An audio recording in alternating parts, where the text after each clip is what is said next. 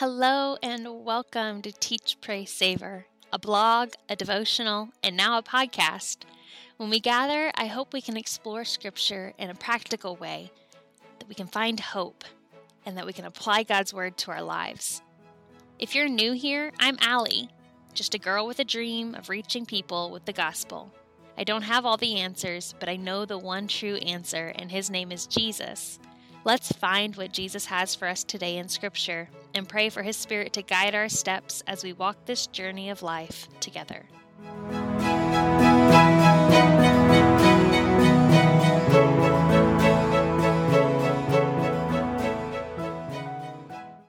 Hello and welcome. I am so glad you are here. I have enjoyed this series and the studying that I've been doing to prepare for it. It has been a learning experience for me, and I hope that you are getting just as much from this as I am, if not more. Today we are going to look at a life that was born during a terrifying time in the world. And yet they took a chance. That one decision that they made has impacted everyone in our lives today. Stanislav Petrov. He was born just 6 days after World War II started. Stanislav was raised in an uncertain world. We don't know much about his early life other than he was born into a military family and that he continued that tradition in 1972. He lived a relatively quiet life, and to say his story is not told enough is an understatement. Soon after joining the military, he was given the task of using the early warning system for the Soviet armed forces. This system was put in place to detect any missiles targeting the Soviet Union. It was his job to report to his superiors any missiles that the system detected. For years, this was his duty, and I'm sure at times it seemed monotonous. Then, one day, the alarm sounded. According to the system, it appeared the United States had launched 5 missiles. Petrov observed the situation and had to make a call. According to the system, they were about to enter a nuclear war. But his gut told him something different.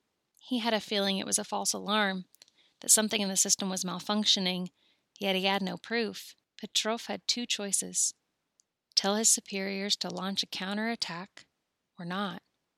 If he made the call, he would probably be awarded for bravery and for protecting his country, and in the same instance, kill thousands of people. Or he could say it was a false alarm and hope that he was right. He wouldn't even know if he was right until it could have been too late. He went through interrogations when the incident came to light and didn't receive any positive recognition until the late 1990s. He took part in saving the world from a nuclear disaster, and yet most of us didn't even know his name until today. If we go to Proverbs 3:5-6, trust in the Lord with all your heart, and lean not unto your own understanding. In all your ways acknowledge Him, and He shall direct your paths. Now we don't know Petrov's spiritual life.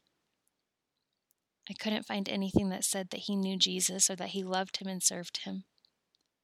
But I do know that the decision that he made that day had to have been influenced by our Almighty Creator. Whether Petrov served Jesus or not, we can learn from his story. We can learn that decisions make an impact for longer than we can ever expect them to. Decisions. According to research, making decisions takes up our brain space 35,000 times a day. That's almost 1,500 decisions per hour. 24 decisions per minute. So if my calculations are correct, that means every 2 seconds or so, we are making a decision. That sounds exhausting. And I think we all know from experience how exhausting it really is. Some decisions are seemingly simple and have little effect on our lives spiritually. Like, should I wear that purple shirt or the blue one? Other decisions impact all parts of our being, spiritually, mentally, emotionally, and physically. Like, will I spend time in God's Word today? No matter how seemingly small each decision is, they all have an impact on our future decisions. Even the decision of what you wear today will most likely impact what you wear tomorrow.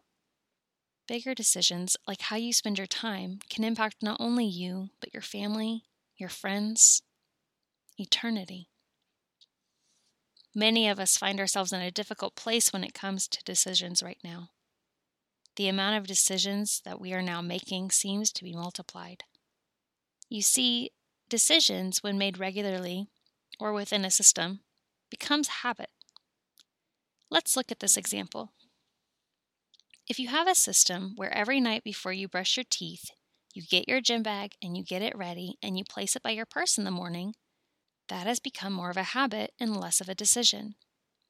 Then in response to that habit, you've created another habit because every morning you grab the bag and you make your way to the gym before heading off to work.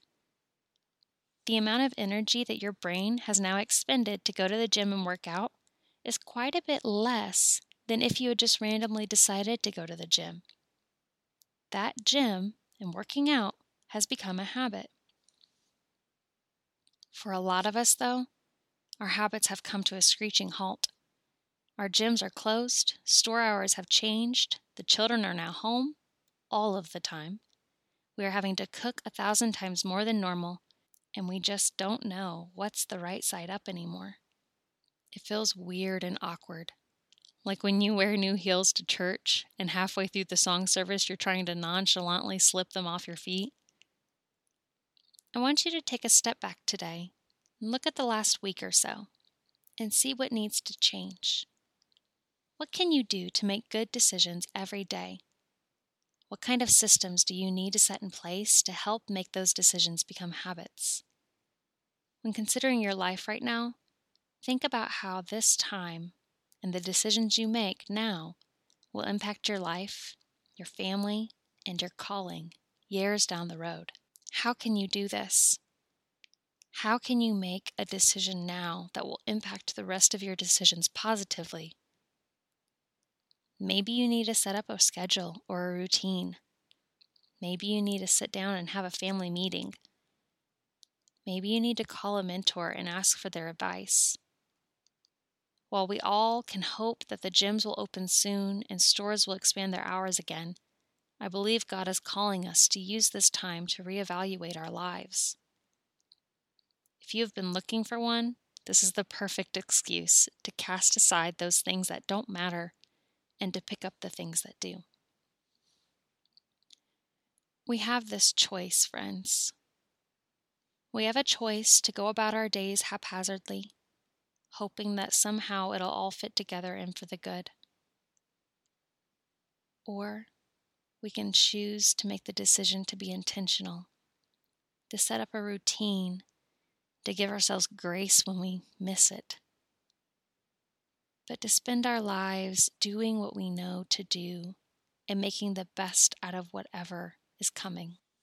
I keep thinking of this song that my church started singing a couple months ago. And if this song was made for any time, I feel like now is the time that it was made for. The title of the song is Called Me Higher, and it's by All Sons and Daughters. And if you have time today, I would encourage you to listen to it. But I'm going to read the lyrics to you. And I want you to just let these lyrics sit in your heart, your mind, and think about the truth of it. Here it is. I could just sit. I could just sit and wait for all your goodness and hope to feel your presence. And I could just stay. I could just stay right where I am and hope to feel you. Hope to feel something again. And I could hold on.